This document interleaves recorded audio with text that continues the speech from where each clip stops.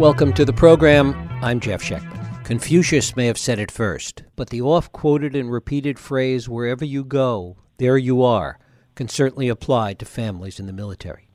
Even in a culture as mobile and connected as ours, the reality of constantly moving, long separations, anxiety, stress, and danger are all realities that are not easily offset by Skype or FaceTime.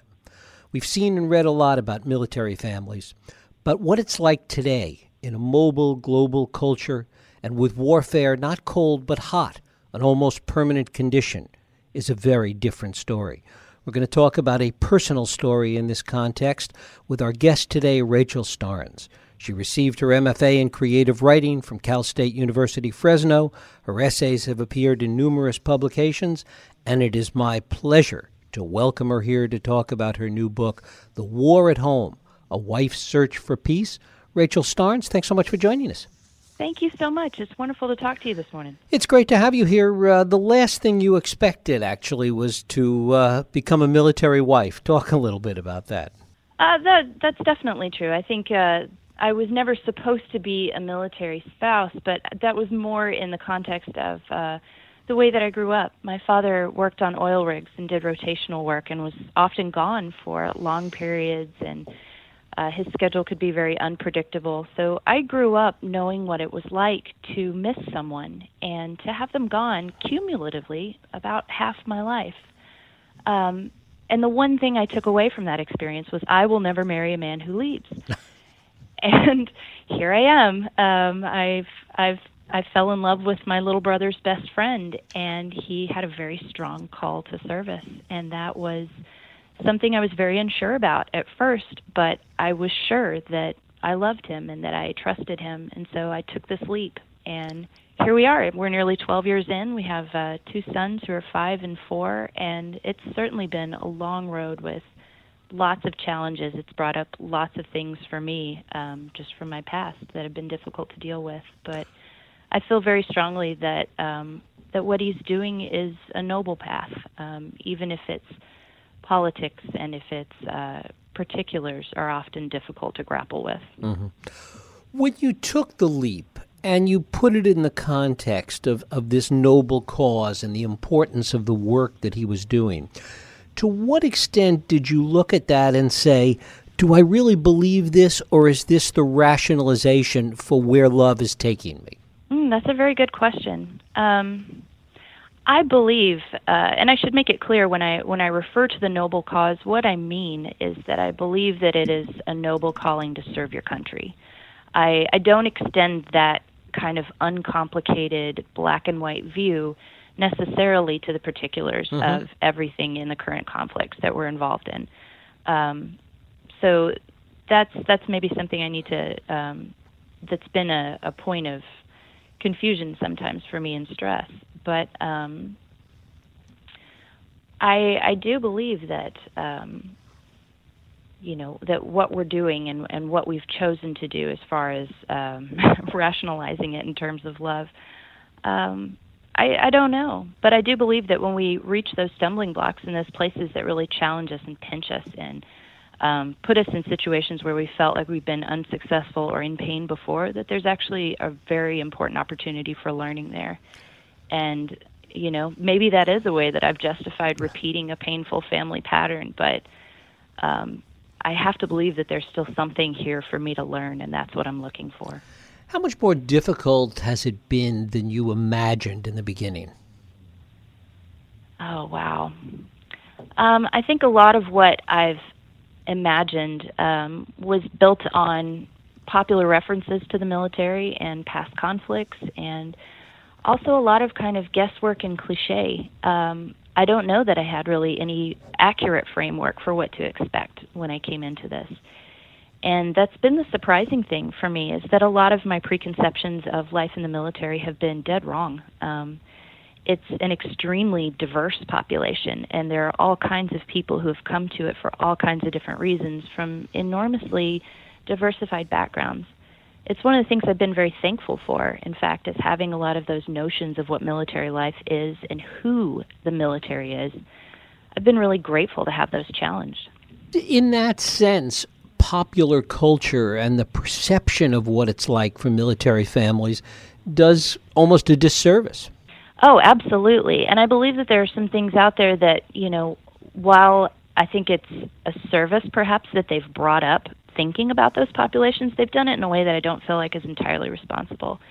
I'm thinking of that in terms of, Army Wives, or some of the shows that have sought to kind of perpetuate this idea of kind of a Real Housewives vibe to the spouse community, where there's drama and division and betrayal, and maybe it makes for good TV, but I don't know that it's necessarily accurate to the experiences of a lot of people who really, I think, approach the challenges and the issues and the philosophy behind a lot of what's going on with a very open mind and a very questioning heart, and I don't believe that that's often reflected. I think we're lumped into this group often of these very unconflicted, flag-waving women who, that's not an accurate reflection of who this population is.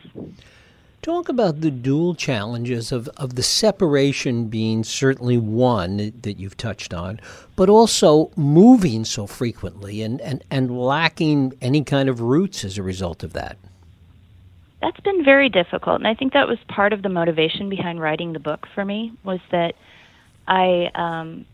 number one, I was working through this feeling of, am I justifying repeating a family pattern, or is there actually something for me to learn here, and how do I figure that out? And then secondly, with the moving piece, those moves, those relocations are very frequent, and it's a very different experience of them. But when you compare my husband's experience and my experience, for him, each move, each relocation represents a step in his career, an accretion of rank, of experience, of new challenges, and each place that he goes, he has an elaborate check-in process, and he has, this ritual of things to do and connections to make that are immediate. For me, however, the experience is much more akin to having it's an erasing experience. It can be, because in each new place, I've had to find a new job, a new home that we're going to live in, and try to make all of the things that we want in a home work, and find new friends. And for me, it was hard to see each of those relocations as building towards something, when for me they really meant losses over and over again. And after a while, I felt like it began to reflect on my identity, my sense of self, my career path, which was full of holes. Those relocations really felt like liabilities.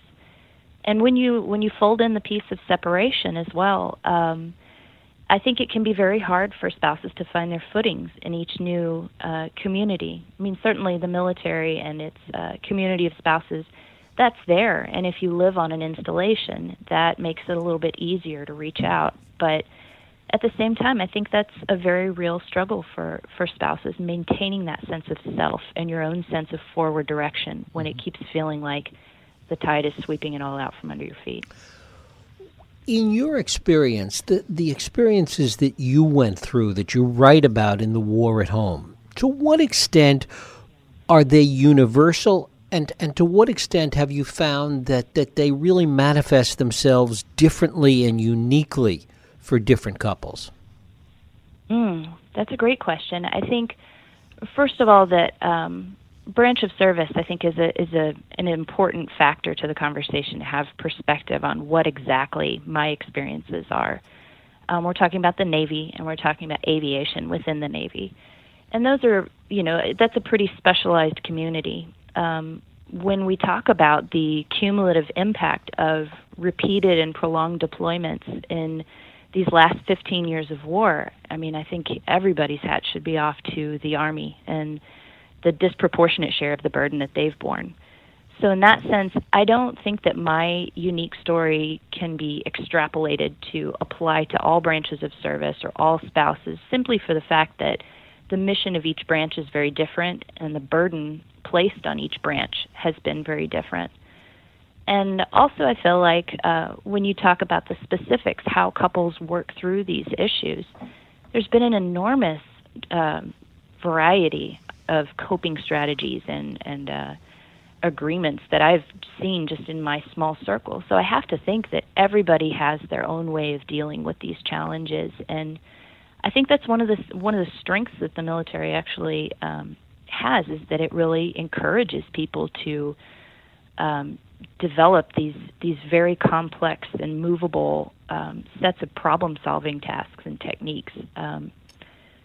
But in the sense that it's involved a discussion about balance of power and fairness and child-rearing practices and just the financial gymnastics we've gone through in being a single adult family with one adult far away and then a double adult family back and forth. I think that's something that a lot of people have dealt with in the military.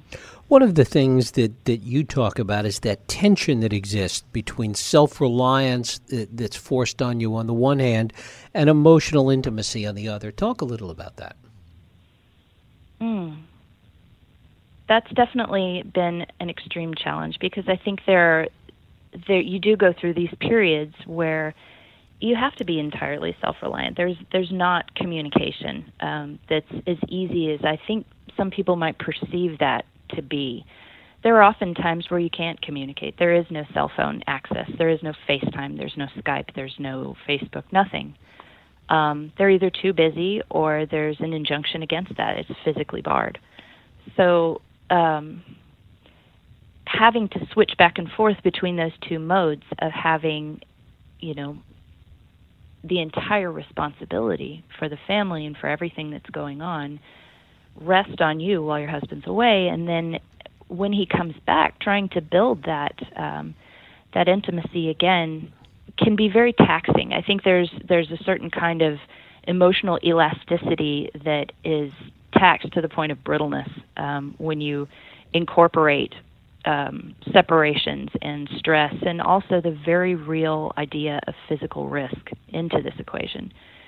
And over time, I've found that my capacity to do that, my capacity to switch modes and to both lean on my husband and rely on him and confide in him, and then at the same time be able to pull all that back when he goes and really let him go, that's been very difficult to do, and I think my capacity for that is growing smaller, frankly. Is there a solution to any of this, or is this something that is just inherently baked into the system as it is? That's a good question, and I've really thought about that one a lot. And I think what I've come to is there's some definite nuts and bolts solutions that can take some pretty ridiculous barriers out of the way that have been making life difficult for military families. The Obama administration recently came out with a Joining Forces initiative. It was an effort on behalf of, or that Michelle Obama and Jill Biden were doing together to remove the barrier of a lot of the licensing requirements for spouses' careers as they move state to state. For instance, if you're a nurse or a speech pathologist or any careers that might require some kind of licensing exam as you move between states. Those have often been barriers to people who are moving quickly and often from practicing their careers and building their careers. So there's some concrete things like that, and as well children moving between states and having to face inconsistencies in curriculum that often end up costing them time and years as they're having to repeat courses that aren't of use outside of any other state. Those are some real practical things, but in a macro sense, if there's a solution to all of this, I don't know that there's a way to take out the pain of separation or the necessity to keep moving from installation to installation. What I've wondered, though, is if it might not be time to really rethink the entire concept of service. If there's a way that we could kind of bridge that civilian-military divide. And I've wondered in a real sense, and in this way I've really had to give myself a gut check. I have 2 sons, but I don't know if the concept of an all-volunteer military is still practical and feasible. I understand its strengths for sure, but I also wonder if some sort of compulsory service or, a draft, I know it's a scary word for a lot of people, but if hoping that there would be some larger percentage of the population that would come alongside and serve. I mean, it's less than 0.5% right now. It's 0.45% of the population that's serving in the military, and this is the longest conflict we've ever had. Mm-hmm. So I'm not sure. What do you think that would change? How do you think that it would begin to remediate or address some of these issues we've been talking about? Well, for one, if we all viewed it as a part of citizenship, serving in some capacity, whether it was, I remember in, learning about the civilian corps in the Depression, how there was a way that you could serve to, better the infrastructure of the country, building bridges, building roads, some kind of service. Because I feel like the discussion these days, especially around some real hot-button issues, revolves around protecting rights that we have, but not really talking about how we earn those rights and how we, how we view those. It seems like we're talking specifically, about the gun issue. We're talking about an entitlement. And we're not really talking about what it takes to protect that right. If you had to spend some time as a soldier to be able to have a gun, what if that happened? I don't know. If you were writing this book not only from your point of view, but from your husband's, how would his view be different, do you think? I think my husband would have a very different perspective on this because he's very passionate about what he does, and he's very passionate about the idea of service.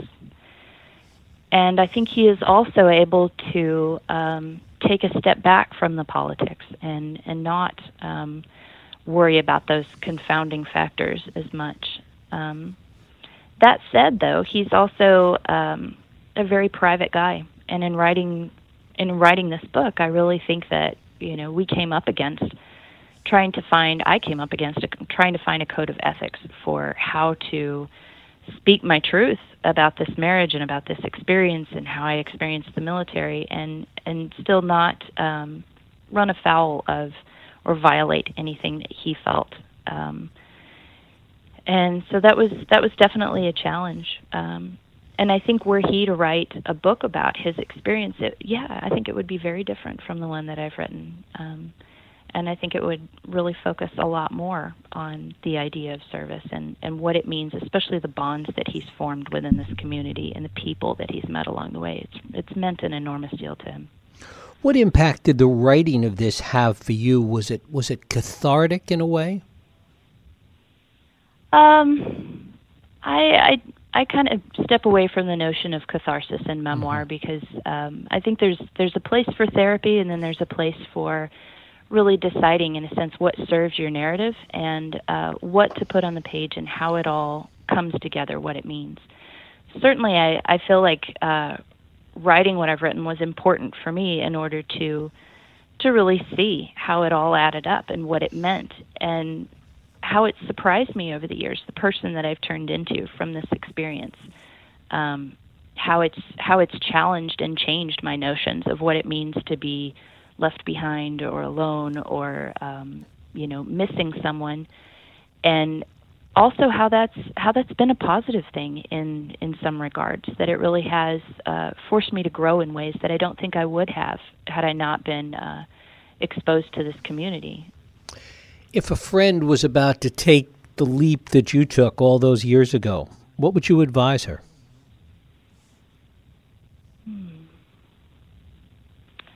I think I would definitely advise her to get really good on being patient, keeping an open mind. I think it's one of the things that perhaps worked in my favor, but was certainly very painful early on, was that I didn't have a set goal about where I needed to be in the next couple of years or what I needed to do career-wise. I was open to the experience of what is this going to be like, and that I was open to the idea that perhaps my passion, writing, number one, might never pan out in the validation of publication, and number two, might be a passion that was entirely separate from what I did for work.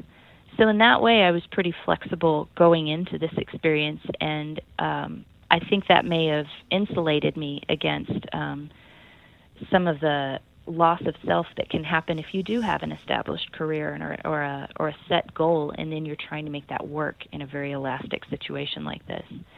But I have to say, the other military spouses that I know are fantastically different from one another. They have amazingly various ways of dealing with all this. So I think if I had a friend that was going into this experience, I wouldn't presume to know what her toolbox was going to be for dealing with these experiences, and instead just say, hey, I'm here, my door's open, anytime you want to ask me something, go ahead. Rachel Starnes, her book is The War at Home, A Wife's Search for Peace and Other Missions Impossible. Rachel, I thank you so much for spending time with us today. Absolutely. Thank you so much for having me. Thank you.